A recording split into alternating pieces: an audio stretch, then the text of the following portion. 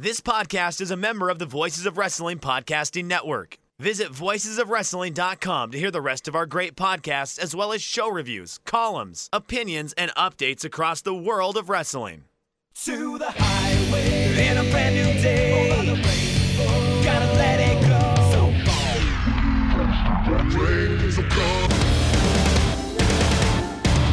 Fast to freedom. Stars tonight together. Here everybody's singing.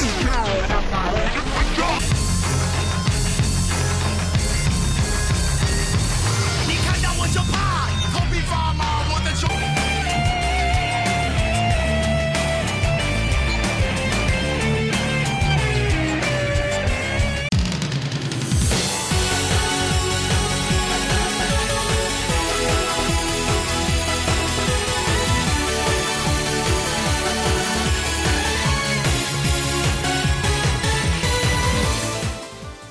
Welcome back to Open the Voice Gate Retro Rewatch Edition. We are members of the Voices of Wrestling Podcast Network. You can find Open the Voice Gate on the Voices of Wrestling podcast feed or on its own Open the Voice Gate feed on the podcast platform of your choice. We're on Twitter at Open Voice Gate, and I am one of your hosts. It's your old pal Iron Mike Spears, and I'm being joined by Case Lowe. Case, we are talking today about the first ever show in DGUSA history, Open Historical Gate. And boy, 11 years ago, that's a very distinctly different time than the world we are in today. 2009, I am 10 years old. I am living in the middle of Indiana. I am in, 5th or 6th grade at that point. Things are not going super well. It is a tough existence. I'm navigating my way through it the best I can. 2009 is a time where I had virtually zero professional wrestling in my life. For anyone that has known me for a long period of time, they know how much I love 2006 SmackDown into 2007 SmackDown and ECW, but by the end of the year, I had lost interest in the hobby of watching professional wrestling, and it was something that I would not pick back up until 2012, I believe. So 2009, I am not watching any sort of mainstream wrestling. I have no knowledge of the world of independence. I have no knowledge of the world of Dragon Gate nor Dragon Gate USA, but it is something that I have grown to love and appreciate for what it was. And we are now sitting here in the year 2020, and it should be noted that the gap between the last Dragon Gate USA show and now has lasted longer than the entire run of Dragon Gate USA combined. 2009 to 2014, this promotion existed in some form or fashion in the American independent wrestling landscape. 2014 to now 2020, it rests in peace. And Mike and I are here, the foremost experts in English content for the Dragon system. This is something we've talked about doing for a little bit now, or at least I've had the idea, and I've mentioned it to Mike in passing. And now that the world seems to be at a bit of a standstill with COVID-19 and everything that's going on there, Mike and I have found some extra time in our days. And instead of writing that great screenplay or writing our novels or doing whatever it is that could be more productive than that, we have decided to rewatch Dragon Gate USA. Hopefully we can get through every show, not in this COVID-19 crisis, but just in general in our podcasting lifespan. But we figured what better time to start this than now. And we start with the beginning, Open the Historic Gate, July 25th, 2009 from the ECW Arena. But before we get into that show, we need to know how we got here. Yeah, so you gave a little bit of framing of where you were. I followed this promotion from the drop. I was in grad school, or the summer between undergrad and grad school. I just recently moved to Magic City, 305 Miami, and this was a really interesting time in just the overall wrestling landscape, because this came at a very formulative time and kind of was a precursor to the Indies boom that coincidentally started pretty much when Dragon Gate USA died.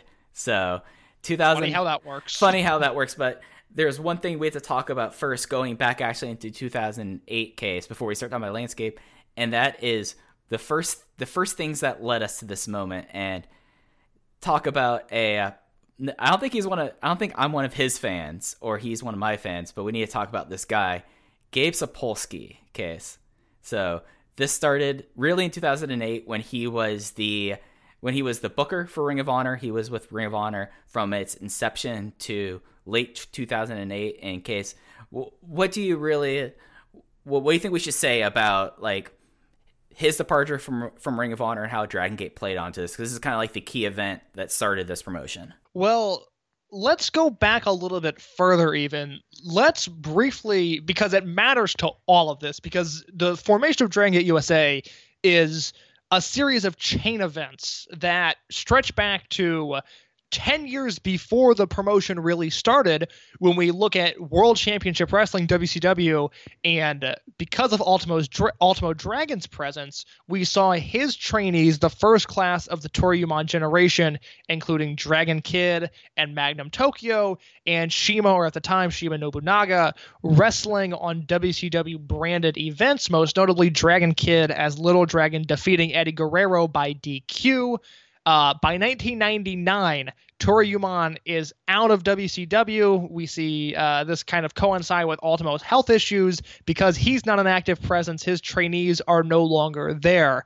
It should be noted in the early months of 2001, so this is right before WCW closed down, but when the idea that Fusion Media was going to purchase the promotion, part of the new direction that Eric Bischoff wanted to take with the company was an increase in focus on the cruiserweights in bringing in now established Toryumon stars like Shima and Dragon Kid and Magnum Tokyo and having them be the kingpins of the cruiserweight division. Now, this is a tale as old as time in American wrestling of whether it's the WCW cruiserweights, the WWE cruiserweights, or the TNA X division. It seems like whenever there's a rebrand, the focus seems to be on putting young, flippy, light heavyweight wrestlers in the spotlight, and more often than not using Japanese or Mexican wrestlers to boost their abilities. But as we've seen as time has gone on, that has never really happened successfully. So instead of seeing the Toryumon invasion into WCW in 2001, it is not until 2005 that we see the Dragon System step foot in America again. At this time, they are known as Dragon Gate. They have separated from Ultimo Dragon in the Toryumon gym, and we see the Dragon Gate invasion in Ring of Honor in October of 2005. We see Shima versus AJ Styles in a dream match, and Shima's prized pupil Shingo Takagi wrestle Curryman on the undercard. From there, we go to April of 2006, the first Ring of Honor running on WrestleMania weekend, the first Supercard of Honor, and on a weekend that included a bloody brawl between Colt Cabana and Homicide, a technical classic between Bryan Danielson and Lance Storm, and a nearly hour-long battle between Roderick Strong and Bryan Danielson for the Ring of Honor World Heavyweight Championship. The match that got everybody talking that weekend was the Blood Generation versus Do Fixer six-man tag match, 331.06, a 5-star match, according to Dave Meltzer of the Wrestling Observer newsletter. It was said that as soon as these men entered backstage, Gabe Sapolsky noted that these men were 5 years ahead of their time. And this starts, one, an increased presence of Dragon Gate in the United States. We start seeing them work in PWG. We start seeing more Ring of Honor dates. Shingo Takagi goes on excursion into Ring of Honor. We see Yamato and BB Hulk infiltrate Full Impact Pro in Florida, which is a Ring of Honor subsidiary. And it seems like in the American landscape, yes, there's pro wrestling Noah stars like Kenta and Naomichi Marufuji and Takeshi Morishima that have a presence in Ring of Honor. Takeshi Morishima becomes Ring of Honor World Heavyweight Champion at one point. But the favored brand at this point seems to be treading in the Dragon Gate direction among American fans that watch Japanese wrestling. And from there, Gabe is full steam ahead on using Dragon Gate talent when he can. They come back to Detroit for WrestleMania weekend the next year, and then once again in Orlando, Florida in 2008. And in 2007 and 2008, we see Sapolsky trying to emulate the booking patterns of Dragon Gate by doing what he called faction warfare, which was the Hangman 3 and the Vulture Squad and the No Remorse Corps and the Resilience. And these are names that, if quite honestly, if you're a Ring of Honor fan of this generation, those names probably mean nothing to you, nor should they, because faction warfare was a miserable failure. Nobody really got over for it with the exception of maybe the No Remorse Corps, Davey Richards, Roderick Strong, and Rocky Romero. And that was one of the big first blemishes on the booking record of Gabe Sapolsky at this point, because Ring of Honor was not only known for great matches and high-level wrestling that you just weren't seeing on any sort of American platform at the time, but for nearly picture-perfect booking. That Sapolsky from 2002 to 2006, coinciding with Homicide's win of the Ring of Honor World Heavyweight Championship from Bryan Danielson, was winning Booker of the Year easily among any sort of professional wrestling discourse, people with a clue. Now, we're not talking about the UFC and Pride and any sort of MMA influence, but if you want to talk about professional wrestling, that 4-year time period, there is not a better booker in wrestling. But something goes a little bit wrong in 2007 with faction warfare, and by 2008, whether he wants to admit it or not, Sapolsky appears to be burnt out. He's dealing with a new generation of stars, your Tyler Blacks and your Nigel McGuinnesses, your Chris Heroes and your Austin Aries, your Kevin Steens and your El Genericos, and the CM Punks and the Bryan Danielsons of the world, and even steady hands like Jack Evans are going elsewhere and are given new opportunities by other companies. Gabe is forced to rebuild, and he perhaps doesn't do it as strongly as he would have liked.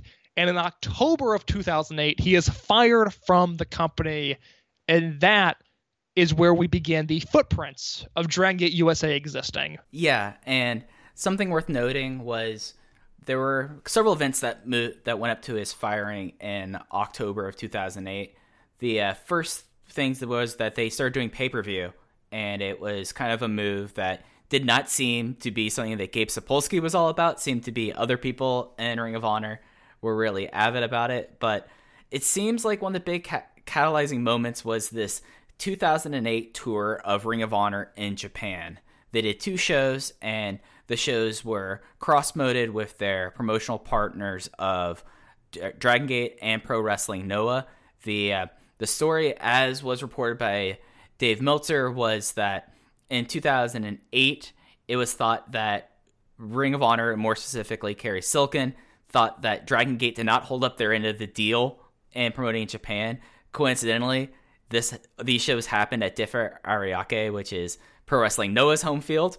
So there's a lot of kind of just general things there, and it seemed like that, at least the opinion at the time, was that Kerry wanted to move away from using Dragon Gate. He was so poisoned by the experience that he just wanted to leave it in the past, just move on without them. But Gabe Sapolsky wanted to keep this going, and eventually they would be fired. He would get fired, and then for the next few months he was kind of quiet. And then the first kind of news about this kind of picking up was from the old legacy website of MySpace, where we are now taking this to April 2009, where Shima, who had a pretty active MySpace presence, had a post where after WrestleMania weekend, where Ring of Honor and Dragon Gate were not a part of it. It was the first year that Dragon Gate was not at the WrestleMania shows for Ring of Honor, where he says, and I'm just going to kind of paraphrase this, he was receiving inquiries like, why aren't Dragon Gate wrestlers on the Mania shows? What's the relationship? And he said, well, I can't really say because our lawyer is working on this case in America, but I can tell you that Dragon Gate no longer has any relationship with Ring of Honor. And then there was a bunch of pay things dating back to the 2008 shows in Japan. Ring of Honor claimed that he was false about this, and that led to less than 2 days later, the announcement of Dragon Gate USA. They announced on April 15th, 2009 that they are opening a U.S. office and will be running 6 or more shows a year using former Ring of Honor booker Gabe Sapolsky as the booker. The concept is to bring in 8 wrestlers from Japan on each show, focus on 3 or 4 markets, and then fill out the rest of the shows with independent wrestlers.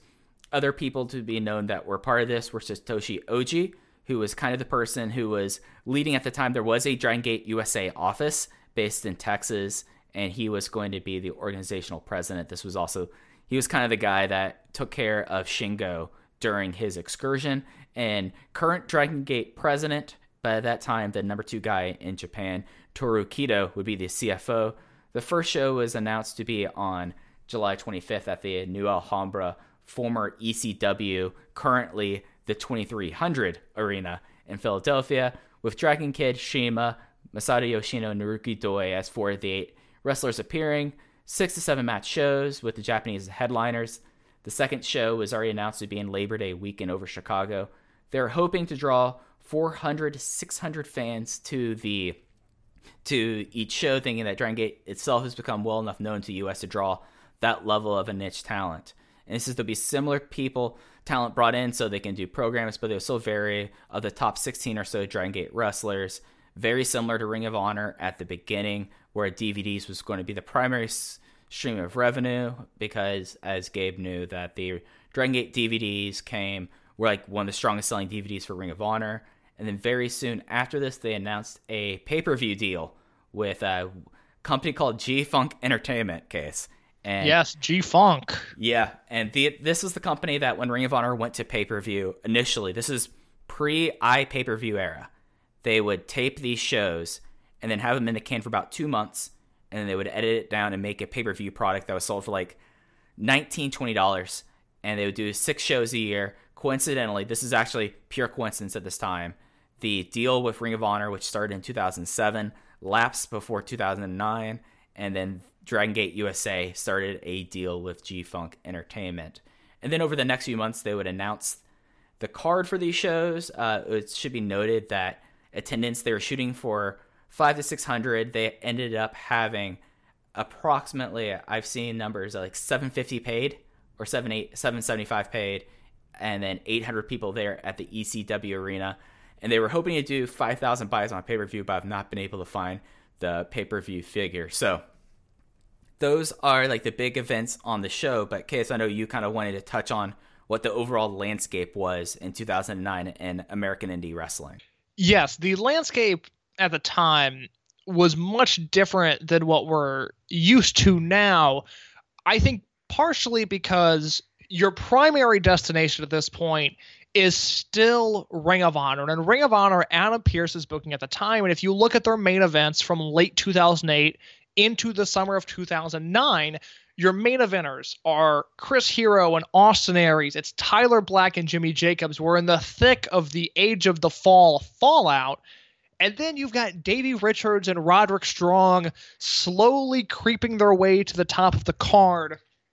There's guys like El Generico and Kevin Steen, who are Dragon Gate alumni, who are also becoming more and more featured on these shows and are having a bigger impact on the overall landscape of the company, as well as guys like Necro Butcher and Eric Stevens, who are bringing something entirely new to the promotion, a brawling heavy style that had really not been seen even by the likes of Homicide and Low-Ki.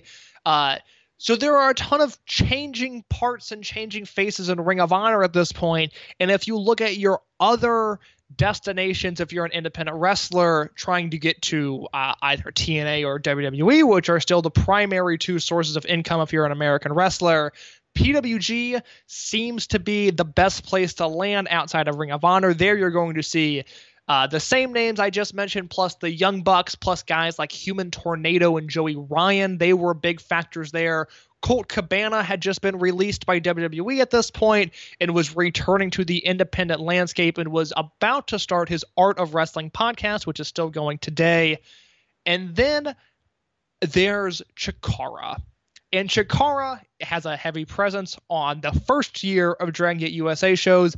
And in a way, it makes sense because whether there was an official partnership or not, there's some sort of unity between Ring of Honor and Pro Wrestling Guerrilla and companies like IWA Mid-South and CZW and AAW in Chicago. Whether there's a partnership or not, there's some form of unity that the guys that are booked on Ring of Honor shows are likely getting booked on CZW shows or on PWG shows. And if you make a good impression on a CZW show, you might get onto a Ring of Honor show or a PWG show.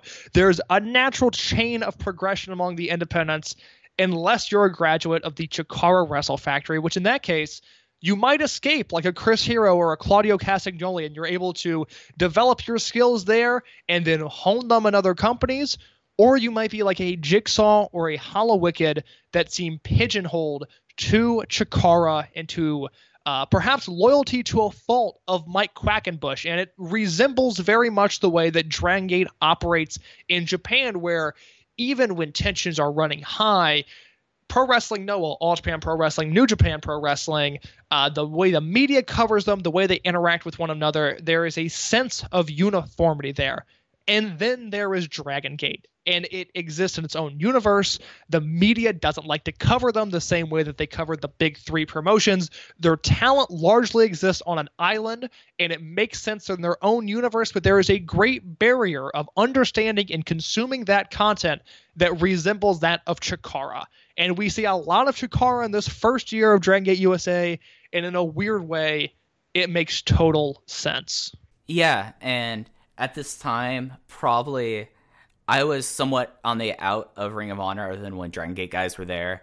I was introduced to Dragon Gate naturally through the six-man tag. But Chikara was a company at that time that there were, like, you could line it up and there were like a lot of similarities. It did have a lot more of a lucha bent and like this, but you did have like the idea of warring factions. You had what someone who was brought up on this very show, Jorge Skaida Rivera, kind of as like the link between the two. And really with Chikara at this time, they would have basically whenever they would go on some sort of a tour, another promotion, and at this time they kind of backed away from it, but they would basically have the touring Chikara match where it would be Mike Quackenbush and Three Faces versus Four Rudos, and they would basically just have an all-out Chikara match for 15 minutes. And it made a lot of sense for these two to kind of team up there. In the past, Chikara was pretty much open to have anyone international come up. Like Milano Collection AT was there for a while. Milanito was there. They've had people from DDT before this. They had a really kind of weird Perfect Strangers couple with them in Big Japan. But it was interesting because this was very much a Chikara on the rise that was partnering with Dragon Gate USA, which was very important for Gabe Sapolsky at this time because he was detached from the Ring of Honor infrastructure, which by this time, Ring of Honor was the legitimate number 3 in the country by a good margin. It wasn't necessarily that they were on TV. They would later get onto HDNet in 2009, but they had a school. They had basically a touring apparatus. They had the pay-per-view set up. They had the DVD sales. Of course, Ring of Honor came out of our video needing to have something to sell tapes after the closure of ECW. So over like the first year, it wasn't just Chikara. Like AEW was linked to them, some other promotions were, but there very much was a familiarity between the two, and it made them kind of natural partners. It should be noted that when I first began actively consuming and pursuing viewing independent wrestling, it was late 2012 into early 2013. Ring of Honor at this point is owned by Sinclair. Top stars Kevin Steen and Davey Richards, among others, were kind of at the tail end of the Jim Cornette era. And Ring of Honor exists much like they do now on an island as a number 3, but there's such a large gap between the number 2 and the number 3 that even at this time there are arguments of, well, is Ring of Honor really an indie? You know, what are they? Where do they exist in this landscape? The indie that people pointed to me as this is the promotion to watch, this is the promotion that matters, was not PWG or AAW or what was left of, CZW. It was Chikara. That was the end-all, be-all at that point. And I caught about 6 months of really good Chikara action, and then Mike Quackenbush said, let's take a hiatus, and they have never been the same since. Yeah. And this kind of was, in a lot of ways, if you want to... After we're done this entire series, however long it takes, he probably was the first immediate beneficiary of the Dragon Gate relationship, because he was not only able to partner with him and get his guys on the show, but then he would have shows with, it was like Dragon Gate versus Chikara, and he would have Akira Tozawa during his excursion. Chikara was one of his mainstay stops. So he definitely was able to use this to take this company that from this point in 2019 to where it stopped down, like it was constantly on the rise, constantly on the rise, constantly on the rise before he decided to take that time off. So he definitely was someone that benefited from this initial relationship. Absolutely. And before we start talking about the show, I want to take a quick break for our sponsor. If you were to guess, on average, how many days people in the U.S. have to wait to see a doctor, what would you say? Americans have to wait around 29 days to see a doctor in major United States cities. If you're dealing with a condition like erectile dysfunction, you want treatment ASAP. That's why our friends at Roman have spent years building a digital platform that can connect you with a doctor licensed in your state, all from the comfort of your home. Roman makes it convenient to get the treatment you need on your schedule. Just grab your phone or computer and complete a free online visit, and you'll hear back from a United States licensed physician within 24 hours. And if the doctor decides that treatment is right for you, Roman's Pharmacy can ship your medication to you with free 2-day shipping. You also get unlimited follow-ups if your doctor at any time you have any questions or want to adjust your treatment plan. With Roman, there are no commitments and you can cancel anytime. So if you're struggling with ED, go to getroman.com/VOW for a free online visit and free 2-day shipping.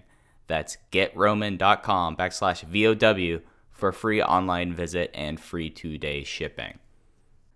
And I'm going over, I have a huge thing of notes for this thing, just so the listeners know. No, I think it's 48 pages of Dragon Gate USA notes that I have saved. But this show, so it was taped on July 25th. I believe it made air on, I'm trying to pull up the exact date there. If you know what the exact date was. Oh, September 4th? Yes. It had Lenny Leonard announcing, who came over after Gabe Sapolsky had left Ring of Honor, and he kept the relationship with Lenny Leonard to this day. And this is also how Lenny Leonard got linked up with Dragon Gate. So you can kind of see a start there. There were more matches that were on the show that were on the DVD release that aren't on cuts that are available now. Probably worth now noting that as of today, all these shows are up on Club WWN, Gabe Sapolsky's service for Evolve, and the various shows there. And I think you get a free month of your first month free. So yes, so there was no better time to dive in if you are looking for content to consume during, we are recording this, as we said previously, during the COVID-19 crisis in the globe. Why not kick back with a Club WWN subscription and enjoy some Dragon Gate USA while the world rapidly changes around us? Yeah. And talking about like how the world rapidly has changed, this is a show now that is now, it'll be 11 years old this July. And just overall, your overall thoughts on this show, I feel like it'd be a good way to kind of start talking about this. I have watched this show probably 10 times start to finish, because when I was getting into independent wrestling and when I discovered Dragon Gate USA, which quickly led me to Dragon Gate proper, which quickly, completely changed the way I thought about professional wrestling. There was one Christmas where basically everything I wanted was Dragon Gate USA DVDs. And I got, the first 4 shows that came in these great deluxe, like 2 DVD sets with a gatefold in the middle. It was just, beautiful packaging. And I quickly caught up on the shows that I had missed, and Open the Historic Gate in particular seems to just have a legacy that lives on and on and on. I talk with people on a pretty regular basis, wrestling fans, that really don't keep up with Dragon Gate proper at all anymore. But the thing that it always circles back to is how great this first Dragon Gate USA show was, and how big of a deal that it felt to the people that were actively watching at the time. And maybe you can speak to that a little bit. But for the show as a whole, it is just a very pleasurable viewing experience. There are things on the show that hold up. There are things on this show that maybe don't to some extent, but for 2 hours and 20 minutes, I was able to sit down and watch the show. I was reminded of things that I had loved in the past. My opinions on certain matches had changed greatly from how I remember them. There were also things on this show that I had no memory of, and we will discuss those when we come to it. But this is a show that I have seen multiple times.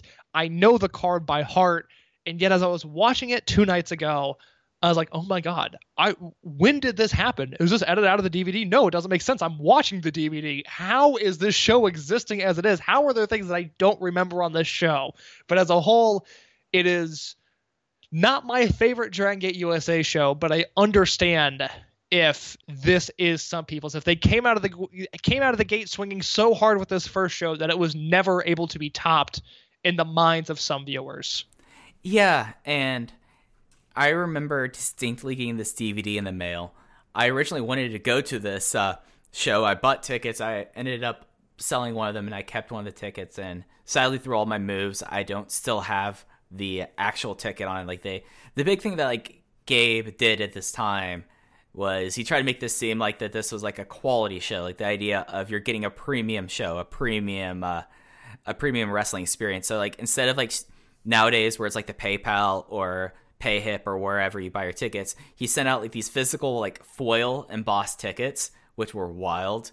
People who went to the arena, he said that he gave people for the first few rows a special gift and ended up being Thunder Sticks, which is no better sign of 2009 than giving people out Thunder Sticks. So I'm all for it. I wish it was a thing that was continued as the promotion went on, because there is a really unique atmosphere to this show, and part of that is through the DVD production, which is stuff that we'll talk about when we hit it. But presentationally, this show feels much different than any Ring of Honor show in the Sapolsky era, or especially any independent show on the landscape at the time. This show feels like a really big deal.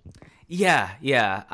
This was at a time where the ECW arena started doing a lot of upgrades to their production. So there were video walls, there were video screens, there was constant fog, and the show itself and presentation wise, not too dissimilar to how shows are now put on. Like, if anything, I would say that Evolve took a step back, but promotions like AAW and other, like actually the perfect comp here. If you compare this to 2019's WrestleCon Super Show production-wise, not too far apart. You wouldn't think that one of them was a decade before it. He got 3D graphics made at a time where 3D graphics weren't necessarily a thing.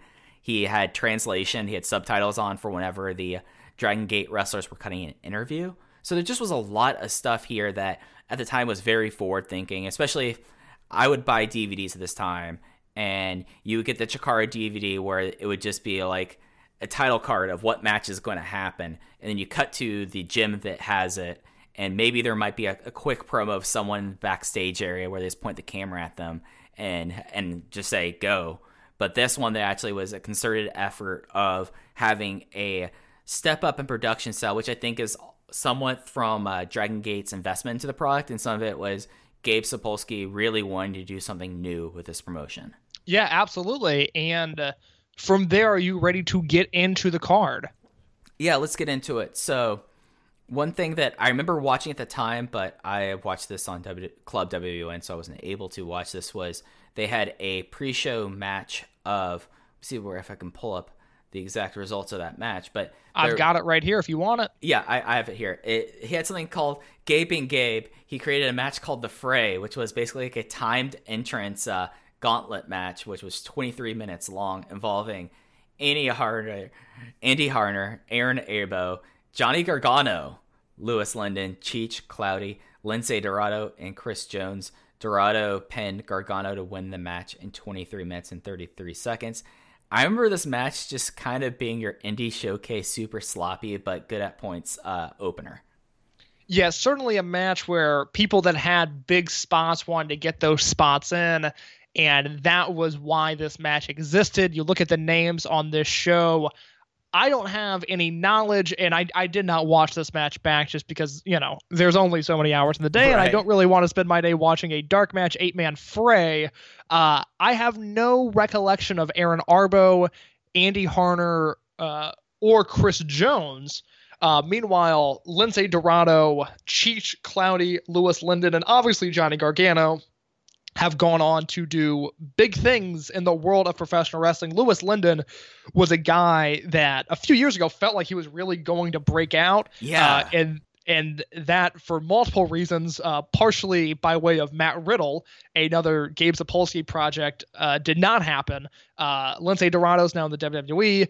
Cheech and Cloudy are maybe wrestling on AEW. Did I read that recently? I don't totally know what they're doing. And Johnny Gargano is more melodramatic than ever before. So Andy Harner and Aaron Arbo are Northeast Philadelphia guys. They were CZW kids. Andy Harner is probably more known by, I think he was the first Absolute Andy. I think one of them was called Absolute. Chris Jones, don't remember that schmuck, whatever. Cloudy, I think, has retired. Cheech still wrestles. He is a part of a tag team with Colin Delaney, mostly an AIW called To Infinity and Beyond. Yes. So yeah, no, this was just that this would become a Gabe trait on all these matches. He had to have his fray matches to a point that they were always just kind of this mess of a match, and people would make fun of it, and Gabe kind of leaned in a little bit to the joke, I would say, by the end of Dragon Gate USA. But yeah, he was saying he was going to debut this new revolutionary match style, and he just ended up being a mess. Yeah, I'm not sure if he leaned in or if he checked out, but they certainly existed, and that is what can be said about most of these fray matches. I know there's one or two that come to mind that I remember being really good, but we're not going to touch on those for a very long time. Right. And I do believe this was the first exposure of Gabe Sapolsky to Johnny Gargano. That's probably the most notable thing from this match.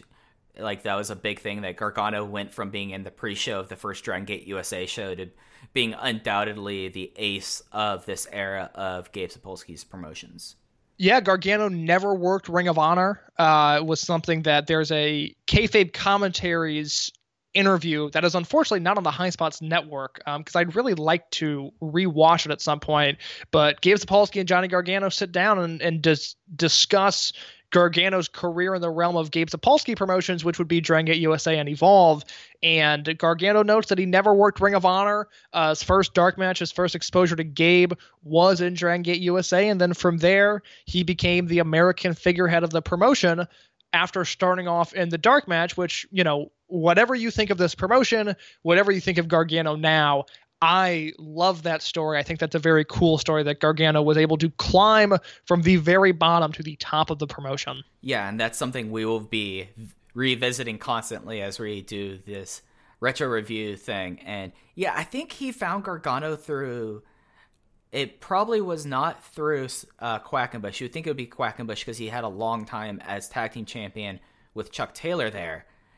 It might just be that he got the tape. I know that DVR favorite show, Pro Wrestling Ohio, existed at the time, and he was on that. So, interesting point there. But from there, we got into the actual opener, which was BB Hulk versus Yamato. A match that now I think we probably have seen an incredible amount of times, I would say, between 2009 and 2020. And this match is really, out of all the matches on the show, this was the biggest departure for me from wrestling in Dragon Gate today versus where the company and where wrestling was in 2009. I was completely taken aback by the entire presentation of BB Hulk in this match. Right, you're right. We should get into this before we talk about the match itself. So whether it's Shingo or Naruki Doi or Masato Yoshino or Dragon Kid, whatever other Japanese talent is on this show, even if they've aged or if they've changed gear or if they've changed companies, they are still roughly who they are now that they were in 2009. There really hasn't been a ton of evolution in-ring, persona-wise, whatever it may be, from this show to now. With the exception of BB Hulk, who he comes out with an Americanized version of his entrance, because at the time BB Hulk was this pretty boy with a bit of a hip hop dance background. He was coming out to the ring in Japan with an army of female dancers who were doing his dance moves behind him. Here we get Daisy Hayes and an unnamed woman. I think I know who that is, the second one. Go ahead. I'm going to take a guess here, and I might be wrong. I think that is a Dempsey sister. I think that's Bobby Dempsey's sister. I remember hearing that. I hope it is. Yeah, I hope that is. But yeah, no, this was in the heart of the BB story where he still was the Magnum Tokyo heir at this time. Yes. So Mike will go into it. We almost have a catastrophe before the bell even sounds. But before that, it really struck me that, you know, more so than any other wrestler in the Dragon system, because you still have guys like Mochizuki and Yokosuka and Yoshino who are up there in age now and have gotten older, and we've seen them get older in terms of look and the way they wrestle. Even Yamato, to an extent, his opponent in this match. Yamato is a very young man in this 2009 match. He is a grown-ass main eventer in the year 2020.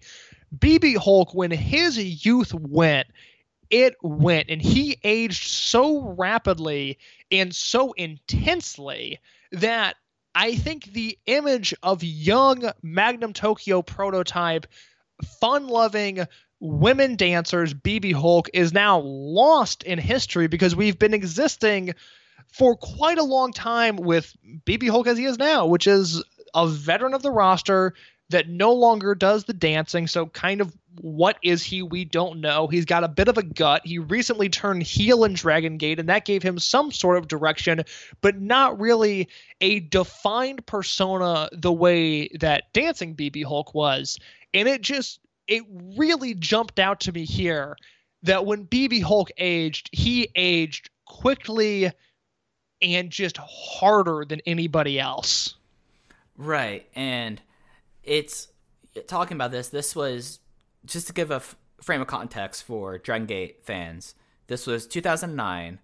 World 1 was the Superface stable. That was the original incarnation. So Doyoshi, BB Hulk, Naoki Tanizaki, KZ, Pac were all members of this. The heel stable was Real Hazard at this time. I don't think it was Real Hazard because Deep Drunkers didn't start yet. There was the tweener stable, Kamikaze, which weirdly had Dragon Kid in it. Like, Dragon Kid somehow ended up in these stables for some bizarre reason. But that was Shingo Takagi's unit, which Yamato was a part of. And then Warriors 5, which is just a very awkward stable that, you know, we've talked a little bit about Warriors 5. This became kind of the start of Blood Warriors started at Warriors 5. Shima and Susumu were part of it there. This was coincidentally during Naoki Tanizaki's first Dreamgate reign. But yeah. Bravegate run. Oh, Dreamgate. Bravegate. Bravegate. Yes. You were saying Dreamgate. I was saying Bravegate. It's Naoki Tanizaki's Bravegate run, right? Yes? Yeah. I thought I said Naruki Doi. It was Naruki Doi was Dreamgate champion. He still had the V1 championship at this time, the old brass one. But BB Hulk at this time was still in his 20s. Never turned heel. This was before he turned heel, but he had the persona of Black Hulk, which was a big deal because this was kind of him tapping into his dark side before he fully embraced it in Blood Warrior. So still very much his nickname at the time was Pure or Snow, and that very much was kind of how he was portrayed this time. Yamato is an interesting person to talk about because Yamato has probably had more stages to his career than any other Trueborn, because this was kind of his second stage where he joined the company in 2006. He was Yasushi Kanda's second generation wrestler. They called him the New Age Geku Dojo because he was supposed to be like a punk trying to take power from underneath. And then he would join New Hazard. He would do the very short excursion or half excursion and come back, and he would have this really cool look. Like, his look at this time is very much like the Yamato I still think about, where he had long wavy hair. He always had eye black on, necklace. He wore tights, but he would have these flags on his tights, which were always a thing. And he just very much was kind of like this scumball is a good way to kind of describe. I think that's fair. Yeah. He's just kind of like a scumball. And then, this match itself, we had Dawn Marie doing ring announcing, which was something I completely forgot. And she's a terrible ring announcer. It's It's endearing she's how bad. she's weirdly bad at it. Yeah. To a point that, like, I don't know how all of this came to fruition and she was still as bad as she was, because Dawn Marie is a very charismatic manager, was very entertaining at ECW, and just loses all of that in the ring introductions. She had like a weird cadence too. Yeah, it was so strange. I'm glad you mentioned that. Yeah. Because it was just unsettling the entire show. Yeah, unsettling the entire show. You mentioned Daisy Hayes earlier. She almost gets killed because she does not get out of the way for when BB Hulk's dance would always end with him doing a backflip off the top rope. She just stood right next to the back to that corner while he was doing it and had to like duck out of the way before she got clocked in the head by a 200-pound man doing a backflip.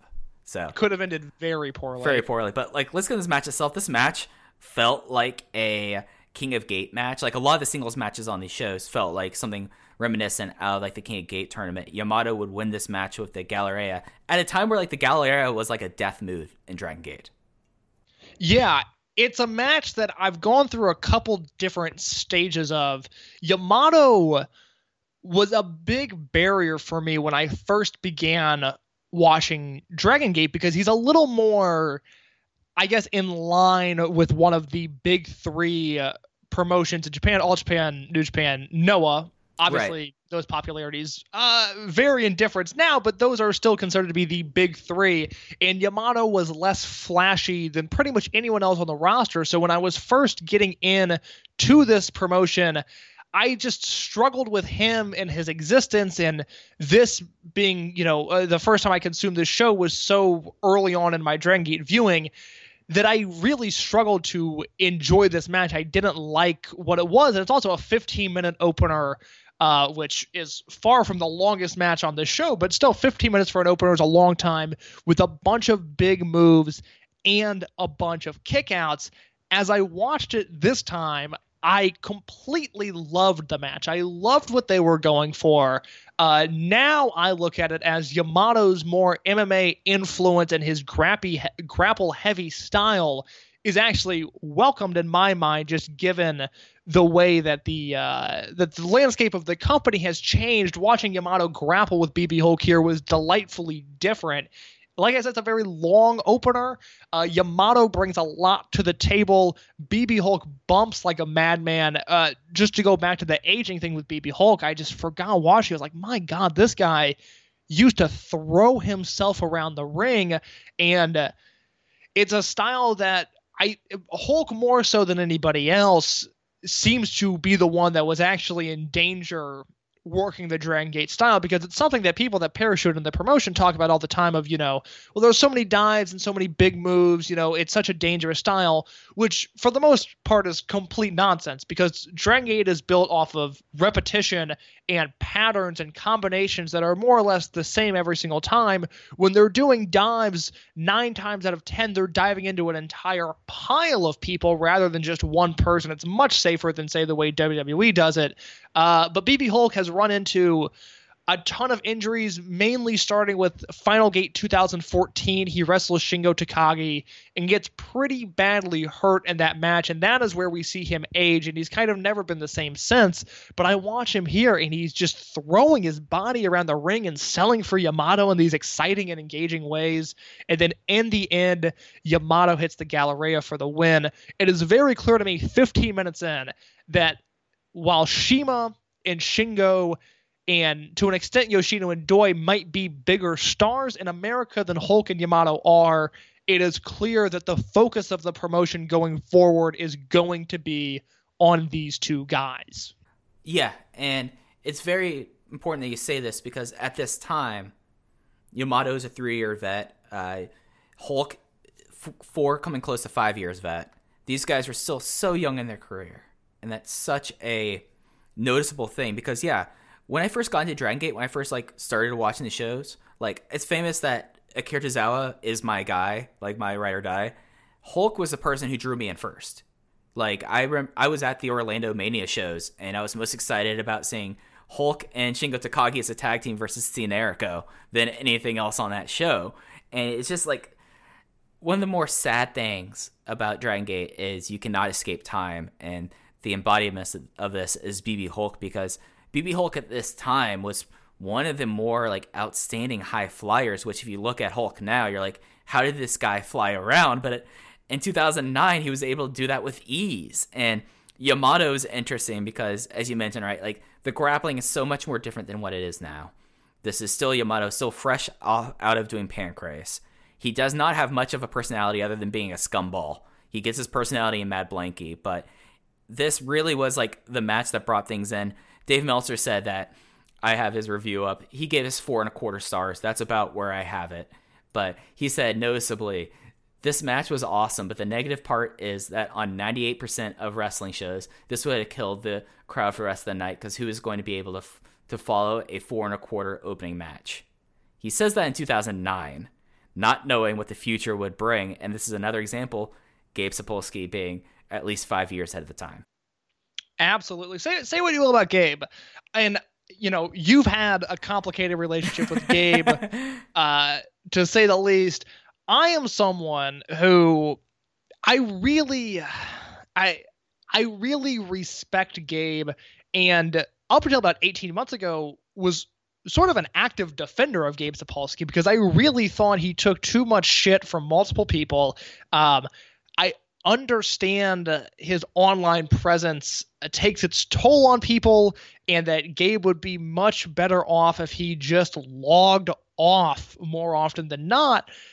It wasn't until that Evolve went full into being a WWE partner, and the way Gabe just treated people after that really turned me off and upset me, because I understand why he did it, and I don't knock the business move of it, but I was one of the people paying for every Evolve show and paying for whatever new service Gabe had out there and paying attention to what he did. And I understand why that maybe wasn't paying the bills, and that I was one of the people few and far between that were doing that. But the way Gabe treated those people when he went full on into WWE really upset me. But even now, and I only, you know, watch from afar as to what he does with Evolve and his work in NXT and NXT UK. But in terms of especially the American wrestling landscape, I mean, few people have really been more influential than Gabe Sapolsky. He understands this business to an extreme degree. And, you know, Mike and I are two people that care about Dragon Gate and the way it's perceived in America, and the way people, Western fans, are watching. And Gabe has always erred on the side of being pro Dragon Gate and being ahead of the curve on a lot of things. And that is something that stuck out to me watching this entire show. Is there's a handful of things on this show that are good ideas in theory that are either too ahead of their time, or Gabe did not have all of the means necessary to do the vision that he wanted to accomplish, but he was at least going for it. And that is what I love about especially this first year of Dragon Gate USA, is not everything lands, not everything is perfect, but Gabe is really going for it. And it's a shame as the promotion continued along that you could see his interest waver and his effort levels decrease at times, because when Gabe is fully committed to an idea, whether it's for me or not is irrelevant. The fact is, when Gabe is committed to an idea fully, it's something worth at least taking note of if you care about the direction of American wrestling. And Dragon Gate USA is the perfect example of that. Talking about something where he tries something and does not hit, I watched this match today. I don't know if you watched this one when you did your rewatch. Ken Doane versus Too Cold Scorpio. Did you watch it? I watched the whole show. Okay. Yeah, other than the fray, I watched everything. Yeah. Go ahead. Speak your piece, and I will fill in the gaps. All right, so this was at a time where Ken Doane recently left WWE. He was like 23 years old. And at the time, he was seen as like the can't miss prospect in WWE was Ken Doane. And Gabe definitely thought that Ken Doane had something that he obviously didn't, as him and Too Cold Scorpio had one of the more boring and one of the more like bad wrestling era matches, 16 minutes and 38 seconds. Too Cold Scorpio won with a moonsault, a double stomp that landed precisely on Ken Doane's head. This match was terrible.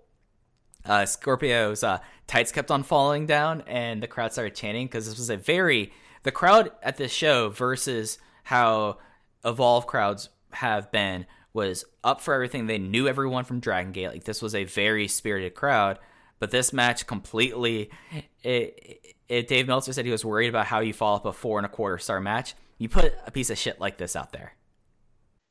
Yeah, I don't understand why this match exists. And I understand that it's the ECW arena and it's Too Cold Scorpio. And if you're going to engage an audience past the message board community, Too Cold in Philadelphia is probably not a bad idea. Ken Doane, God, it's weird to think he was only 23 when he was let go. I mean, it's just mind blowing because, I mean, you're right. He was like the guy that it was very much.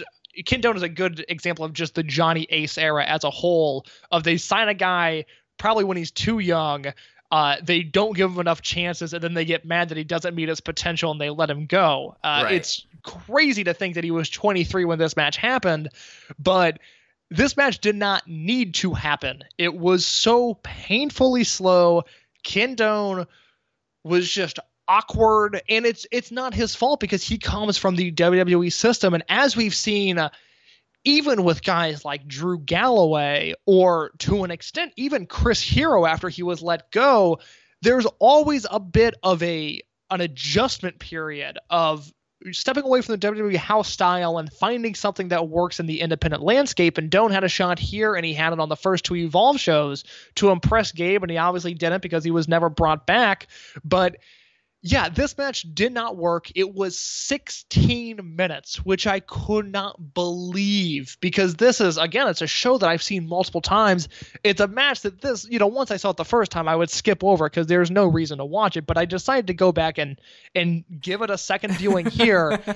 Oh my goodness, it never ends. But it's almost worth it because the finish of this match, oh God, the Too Cold Scorpio moonsault to the face, and when it's not even a moonsault to the face, it is a moonsault diving double foot stomp to the face. I mean, it looks like something that if Low-Ki saw this, wrestling would need to cease to exist because Low-Ki would be trying to do this to everybody, and Low-Ki would nail it because he's still incredible, but it is a flipping double foot stomp to the face of Ken Doane.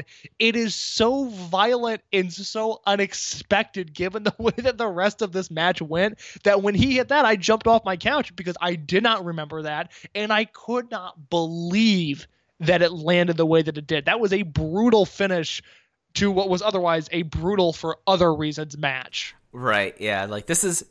People talk about Dragon Gate having too many dives. This was the most dangerous thing on the show.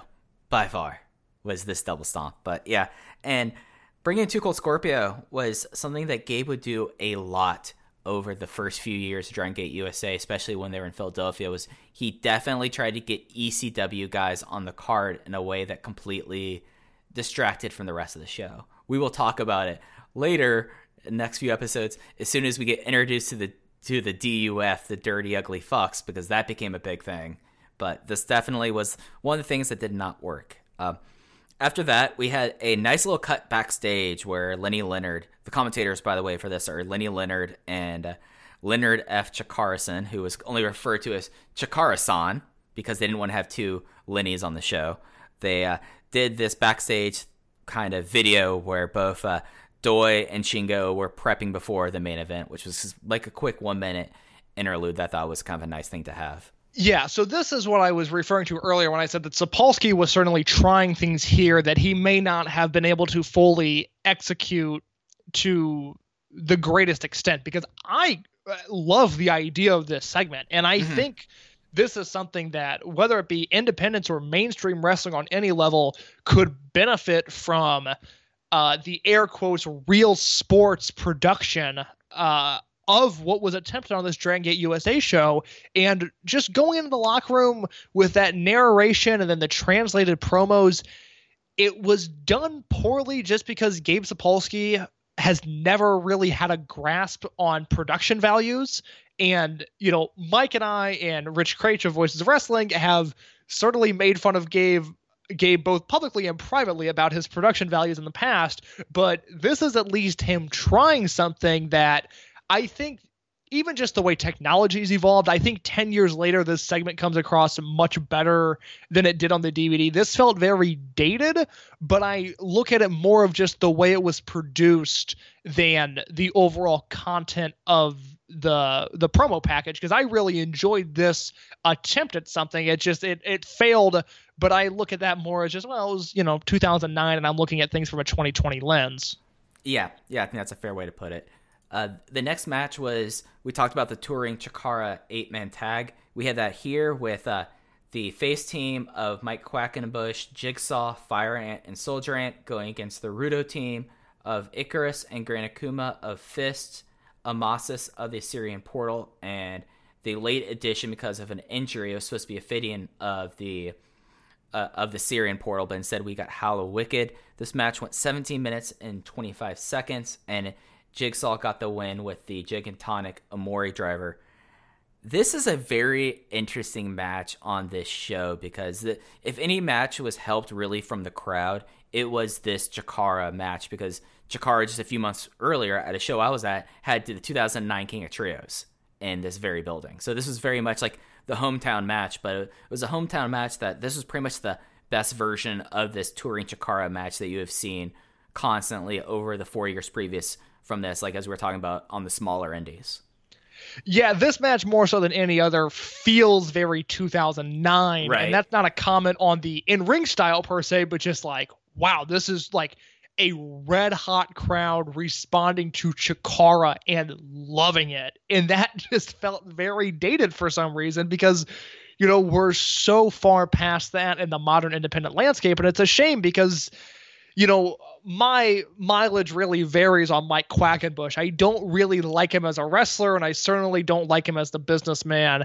But when you throw him in an 8-man tag match like this, and when he's with Jigsaw and then the Colony in particular, Quack becomes much more tolerable in my opinion because he's not the focus of this match. It's not all about him, and his tendencies of what I consider to be cosplaying lucha, and I don't really like good lucha, let alone bad Americanized lucha.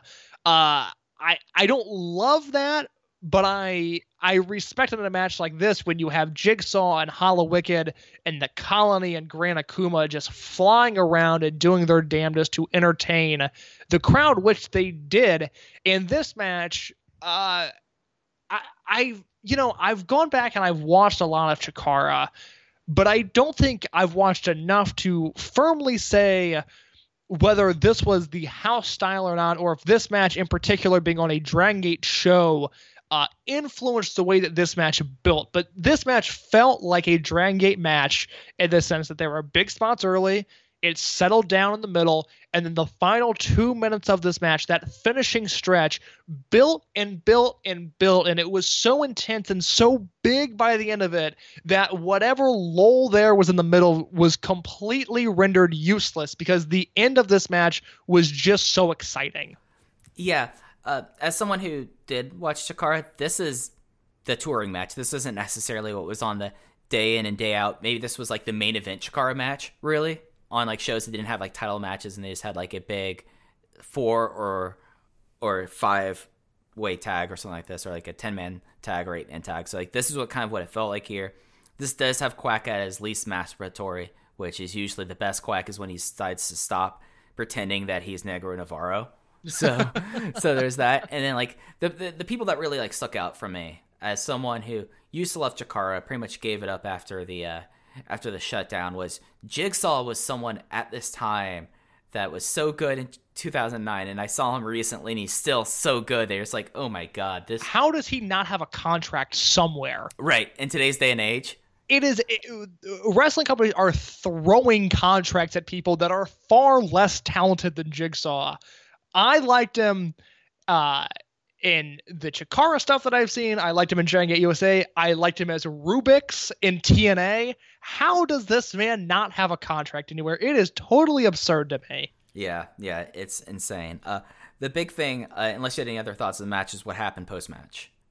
The only other note I have that also relates to Jigsaw is I found it very funny that at one point the fist duo of Akuma and Icarus were ripping at Jigsaw's mask and trying to unmask him. And that's only funny because a year earlier he was wrestling without a mask in Philadelphia on Ring of Honor shows. Yeah. It's just like, I totally understand what they're going for here. That is the wrong guy to go after, though, because he was publicly wrestling without a mask for months. Right. Yeah.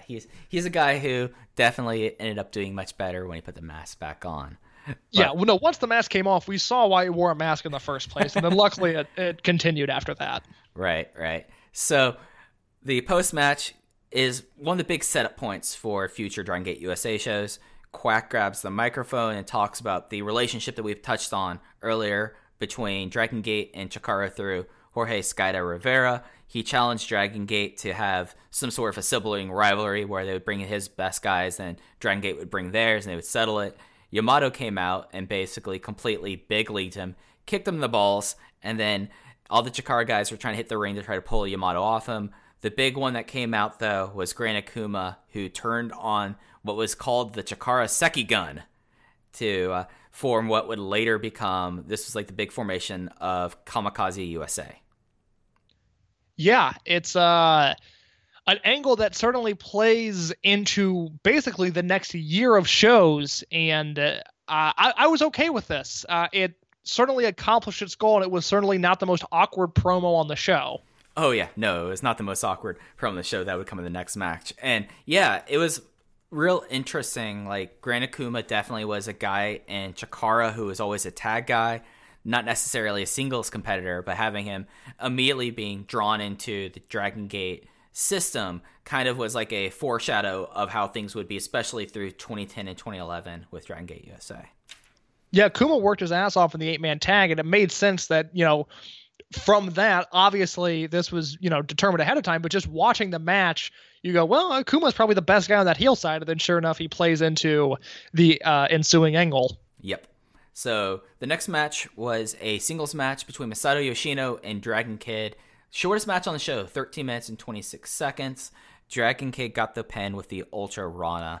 And this was right at one of the big peaks of the Dragon Kid and Masato Yoshino feud. And, this was a full-on sprint. And I thought that this was really like the only big physical change I'd say is that Yoshino does not count as many carbs as he once used to. Yeah, Dragon Kid and Masato Yoshino have had 15 singles matches in their history. They had one here that would continue for quite some time in Dragon Gate USA. They wrestled each other on the first Dragon Gate UK show. They wrestled a number of times before this match and a number of times after this match in singles capacity.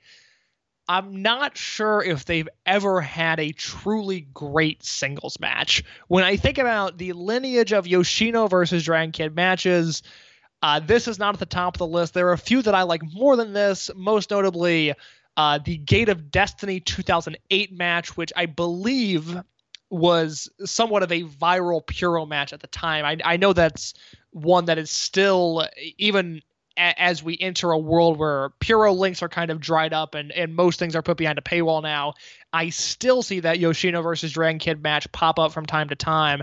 And then their Dead or Alive 2013 match in Dragon Kid's hometown. Those are both very strong matches. This was fine.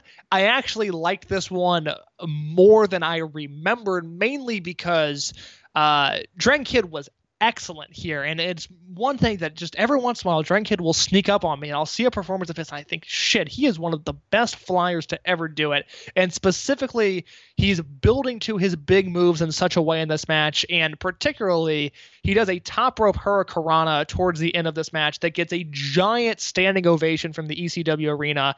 The move looked great. The reaction that ensued was tremendous. It was just great to see. But was this a great match? I don't know. It certainly wasn't bad. I mean, I'm anywhere between 3.5 and 3 3/4 on it. That's on the cusp of greatness. But the way these two were featured and the way this feud was promoted, I don't think they ever just hit the highs that they were hoping for. Yeah, it's something where I think Yoshino is a good enough base, but for someone like Dragon Kid who, At this point, he's 10-year pro. He's been around. He's been dinged up a little bit.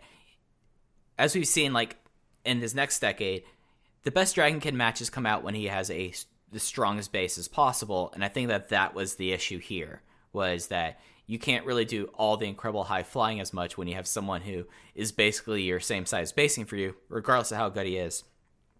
The one thing that I did really like about this going to the final stretch was they had a moment where Yoshino was about to put him away with the Sol Naciente, but Dragon Kid sat down on it, and so it looked like that basically he was sitting down, like just normal, but he had Yoshino's legs wrapped around his neck, and he was able to roll to get Yoshino's shoulders down for a pin attempt, and that was like a really inventive way out of the Sol Naciente, which over the last like decade, basically you lock it in, you either power out and power bomb, or you tap out. So I thought that was kind of cool.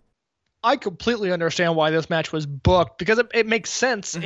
And, I was thinking just a second ago, I was like, well, it might have been interesting if they had opened the show with this, given that it's the two fastest guys in the promotion. It's probably the two most eye-catching guys that you can understand sort of the style of Dragon Gate more from watching these two wrestle than anybody else, even, a Shingo Takagi or a Shima included. And then I remembered they wrestle in the opener on the next show, and I actually think that is a much better match than this one. Mm-hmm. It's a match that exists. It's a good match, but like you said, Dragon Kid does his best work when he's in the ring with a guy bigger and stronger than him that he can almost use as a jungle gym of sorts. And Masato Yoshino is just not that. Yeah. After that came the most awkward promo on the show when Too Cold Scorpio came out, kind of just said, I want to see another match between you two. You remind me of Eddie and Dean Malenko. And it just was like a very abrupt thing of Gabe trying something that didn't work. Yeah, it's a good idea in theory, and it was very, very poorly executed. And I'm not sure who to put the blame on there. It's probably irrelevant 12 years after the fact, but it was an excruciatingly awkward promo. Yeah. The next match is actually what I thought was the best match on the show, was the Young Bucks versus the Warriors 5 team of Shima and Susumu Yokosuka, and the Young Bucks won with more bang for the buck. This was, I thought, the best match on the show by not by a significant margin, but it was a step above everything else. I thought that if we're talking about like how things are in 2009 to 2020, Shima is the loser of who has aged the most. I think that's fair to say. Like, he definitely is the person that between then and now you can see the most visible difference between the two of them. And Susumu still had like his crazy shorts on that I thought were great. But yeah, this was kind of like, if you want to look like one of the big formulative Young Bucks matches, this was that, and this was with guys that knew their stuff and knew how to highlight them at this time before they became known as like the best tag team in the world. This was a match that kind of set them on the way because they're with people that, Young Bucks spent a lot of tours between 2007, 2008, 2009 in Dragon Gate.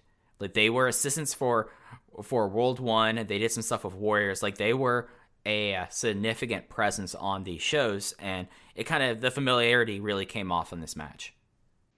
Not just the best tag team in the world, Mike, but the best tag team of all time. That is my firm stance on the Young Bucks.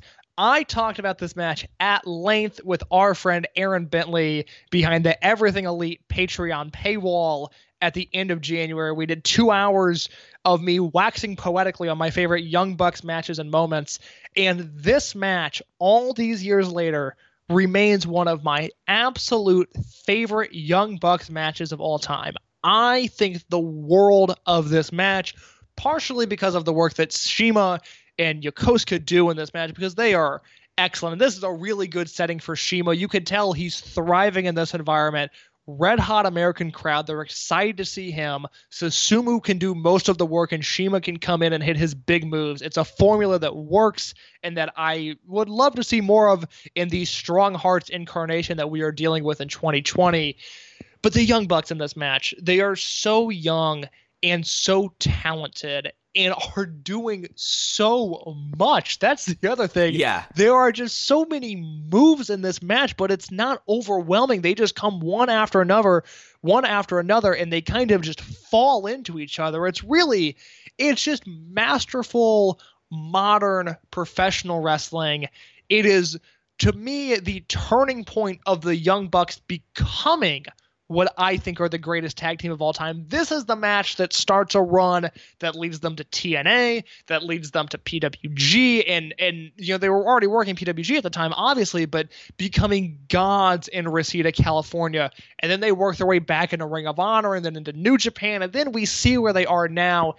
To me, this is the match more so than any other of their early time period that really gets the ball rolling. If you have not seen this match, to me, this is essential viewing. It is the best match on the show. I gave it 4.5. I flirted with 4 3/4, honestly, because I just love the way this match is laid out. I love the way it's executed. It is essential viewing if you have not seen it. Yeah, and here is a note on the time frame of this match. So this show was taped on July 25th. Nick Jackson did not turn 20 until 3 days later. That is totally insane. He was having this match at age 19. I wish I could be I was talented at anything to like 3 levels exponentially worse than Nick Jackson in this match. But it's just absolutely insane. This was the match that I noted something that I sent you a DM just to pop you on this, but how everyone was like about the Poison Rana and the reverse Hurricane Rana, that's how everyone was for the Casadora into the Stone Cold Stunner on this show. Like every match basically other than the Too Cold Scorpio match in the main event had at least 2 of them. So yeah, it was a great observation by Mike of just the way that the Poison Rana has been kind of ruined by modern independent wrestling. So many of those modified stunners on the show, great looking move, but one that has completely been lost to time at this point. I see no one doing them anymore at all, which is insane because there are so many of them on this show. Yeah, and this is just like, For a lot of ways, this was the Young Bucks' first big match on the U.S. landscape. Like, they were in PWG before this, but they weren't really a factor in PWG. But this was on pay-per-view. This is before they would leave the Dragon Gate kind of auspices, do Ring of Honor, TNA, and then come back. We'll get back into how they left Dragon Gate USA the second time, because that's a really funny story. But this is just remarkable. And, like, Susumu at this time, like, if no one has changed at the course of time, no one has changed as less than Susumu Yokosuka, because him and Shima, like, he was throwing Jobu no Kachis. They were doing a bunch of aided Mugens, which was really kind of neat. And it just was a special match. If you only have time for one match, find your way to get Young Bucks versus Shima and Susumu Yokosuka, because that match will value your time. You'll come away thinking, holy shit, this is what they were doing almost 11 years ago. Yeah, it's just a marvelous display of what these two teams were capable of. And you're right in the sense that it was really the first big Young Bucks match. I mean, they had debuted in Ring of Honor a month prior, and they were wrestling Steen and El Generico in their first match, but that was on a Ring of Honor house show. They had flirted with some HG Net stuff probably around this time. But, like we've said, this show was a really big deal. And not only was this a big match in the grand scheme of things for the Young Bucks career, but they left this match looking like the tag team of the future. And the promo that Shima cuts after basically says that, and the Young Bucks say, well, we're not the tag team of the future, we're the tag team of now, which, it's a cheesy line, but it's an effective line. And from there, they kind of begin this decade of dominance that, has now led them to All Elite Wrestling. And it's just a great thing to see. But yeah, this is when people have asked me for Young Bucks recommendations of, how did they become the team that they are now, this is the match that I point them to. This is the apex. This is the start of the modern Young Bucks formula, and it's great to see. Yeah, and it's match of the night. I think we both agree on that. And this become like their decade of dominance, and this is kind of the fully formed Young Bucks that came out of working in the Dragon Gate dojo for those tours that they hated, and having those matches against, like, No Ring against Masaki Mochizuki and Don Fuji, which was another match you talked about with AB. But this is a remarkable match and definitely something worth going out of your way to see. And that leaves us just with the main event. It was a singles match with the Open the Dream Gate champion Naruki Doi defeating Shingo Takagi in 20 minutes in a non-title matchup. And This is before the head shaving after the monkey incident. So Shingo still had his full luxurious mullet. This was Naoki Tanizaki still bleach blonde before he went into having silver hair for title matches or big matches. He did bring over both the V1 Dreamgate title and an incredible jacket. This was the start of him just spending all of his money on ring jackets. But this match was really kind of interesting, and especially considering the time frame and where Naruki Doi was as a wrestler at this time. I feel like that's the big kind of thing that I took away from this match. It's crazy to think that these are two guys that have, up until Shingo left the promotion in 2018, they were existing in the same promotion and pretty much exclusively as opponents, because I don't think they've ever been in the same unit as one another. But they've only had 4 singles matches. This was the second of their 4. They had one after this in 2011 that I don't think I've seen, and then one in 2017 that I know I've seen, but I don't remember. Their first singles match came 8 months prior at the Final Gate 2008 show, where Doi defeated Shingo to become the Open the Dream Gate champion. That is a very good match. This one I put in the same category, much like Yamato versus BB Hulk. I actually like this a little bit more this time around than I used to. Yeah, same here. The issue is that it's a little too long and it's a little too slow. It feels like the Dreamgate matches that are plagued by slow grappling in the beginning, even if the title's not on the line. That is what this match is. That being said, Shingo especially looks really good in this match. He just throws Doi around with such ease. He's marketed and presented and performs as a big star to the American audience. And Naruki Doi kind of gets eaten alive at portions of this match. I mean, Doi's good. He holds his own, but there are times where Shingo just doubles him in terms of star power and output in this match. And then at the very end, Shingo eats the muscular bomb for the win, or I guess for the loss, rather. Doi picks up the win. I'm hovering around 4 stars with this. It's a very, very good match, but your mileage is going to vary on just how much of the opening portions of this match you can, digest before you start to get annoyed and just want action. You see, I went 4.25 on this. Really? Maybe it's because how negatively I look at that Dreamgate run, where if you thought this was slow, the 09 Doi title matches were a lot slower than this. Like, other than they were brutal. Yeah, other than the Koji Kanemoto match. So maybe at that time I'm giving him a handicap into 4.25. The thing that really strikes me about this match is how much they've evolved since then. It is that they were in the same unit though for well over a year. They both were members of Berserk. Ah, yes. Okay, you got me there. Yeah, like that's the big one that they were a part of together, but they were mostly apart basically. Yeah, pretty much from all of their career until then. Doi gets kicked out of Berserk, and that was it for them. But yeah, only 4 matches. The chemistry really was that if they had a Shingo match, I felt like it was a better match. Like the matches mattered on how much Shingo was in control of it here. It's interesting how much Doi used to fly around. Like, he did like this segment that he would get. They were fighting on trying to do a suplex to the outside.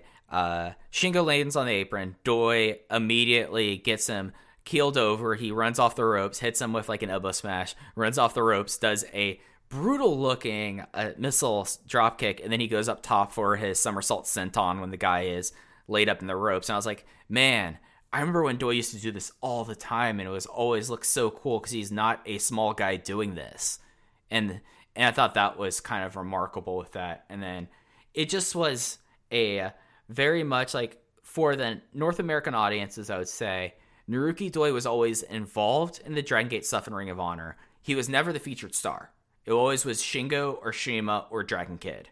So putting Naruki Doi there and having him come out as the champion, put down Shingo, I guess was a way to establish Naruki Doi and the Dream Gate champion as, okay, we are later going to figure out our own Dragon Gate USA champion, but the Dream Gate champion is the top guy. And that's why I kind of came out of this match thinking. Yeah, it's funny just looking at this from the context of the modern Dragon Gate landscape, where Naruki Doi is once again Open the Dream Gate champion. He's on his second reign now, and There was that time where Masato Yoshino would have singles matches, and this show was one of them, whereas like on paper this works, but they're never really as good as you want them to be. And there was always kind of this doubt of whether or not they would fully land. And then a few years ago, I think probably 2014 is when Yoshino embraced his older age and modified his ring style just a little bit, and then became this, knockout singles worker. And weirdly, I think we're starting to see that now with Naruki Doi, where he has finally put it all together. And as a tag worker, Naruki Doi is one of the best of all time. As a singles wrestler, Doi really has struggled to just nail those high-end singles matches. And I think if this match happened today in the same context, it would be a much better match, not because of anything different that Shingo's doing, but because of the way that Doi has evolved as a worker. Yeah, no, like this definitely is something that really puts in mind how much Doi has become and stepped up in this title reign, Because this, for Doi, this would have been easily one of the top half matches he would have during this title reign, this first Dreamgate title reign. But the second one, this is worse than all of his title matches and worse than the Benkei match, Yeah, absolutely. And this still was a very, very good match. And it's just interesting, like, being able to watch this back now with 11 years of hindsight. Seeing, like, okay, now most of the people on this card are out of Dragon Gate. Shima and Young Bucks are doing their own thing and are affiliated together. But you still have Naruki Doi on top. You still have Susumu as, like, the stalwart. You have Masato Yoshino winding down his career. Dragon Kid hasn't really changed in 11 years, which I find kind of remarkable. And then Yamato has taken his next step. He changed his character when he turned fully heel in Mad Blanky. And then BB Hulk, sadly, is not really BB Hulk anymore. He is now full-on Darkness Hulk from now on. So I think that's a very interesting way to kind of think about the show in my mind. Overall, it's a great show. There's always talk on Twitter about, the Independent Wrestling Hall of Fame, and if that were to be a thing, who are your first ballot guys? And, your Samoa Joe, Low-Key, CM Punk, Bryan Danielson, and then that fifth spot is always kind of up in the open. If we're talking about the Independent Wrestling Hall of Fame in terms of the must-see shows of the independent landscape, it certainly feels like maybe a Ring of Honor, the first Super Card of Honor, IWA Mid-South Were No Joke that took place, a few hours away from that with Hero versus Milano and Low-Key versus Necro Butcher. There are probably some CZW shows that I'm forgetting in there. But if we're talking about the pantheon of important, historical, and great independent wrestling shows, Open the Historic Gate needs to be on that list, and it needs to be towards the top. Yeah, and when you look at the context, this was the show that won 2009 Wrestling Observer Wrestling Show of the Year.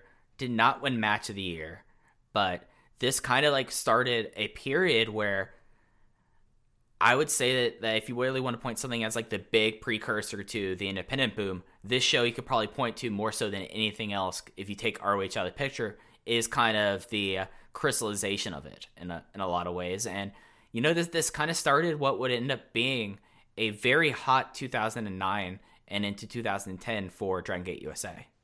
Absolutely. The show after this, which we'll discuss on our next episode, Dragon Gate USA hits Chicago, Illinois. We see a lot of familiar faces and some new debuting faces on that show. There's a bit more of an American influence on that card. But yeah, this is the first year of Dragon Gate USA in particular. Is a very special time.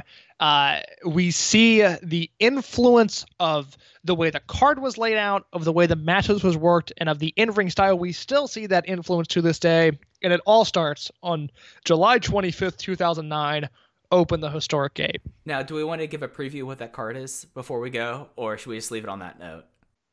Let's leave it on that note. Okay, but I think that's going to do it for this first episode of our Rewind. We'll come back soon with the Open the Untouchable Gate from the Congress Theater, which I don't think... Does the Congress Theater still exist in Chicago? It does not exist. I have never attended the Congress Theater. By the time I moved to Chicago, it was all but gone. All right, so another big moment 11 years ago, different time in pro wrestling. But yeah, this was an absolute blast, and we will be coming back with you with this. We don't really have a set schedule. Probably once a month, I think is fair to say, where we're going to watch through the history of Dragon Gate USA in case this was an absolute blast. Yeah, absolutely. Until next time, you can follow me on Twitter at _InYourCase. You can follow the podcast account at OpenVoiceGate on Twitter. Yep, and I am at Fujihei of 2 eyes like Don Fuji. But that's going to do it for this edition of the Dragon Gate of Open the Voice Gate Rewind We Watch series. We got to think of a better name than that. We'll work on it. We'll work on it. All right, take care, everyone.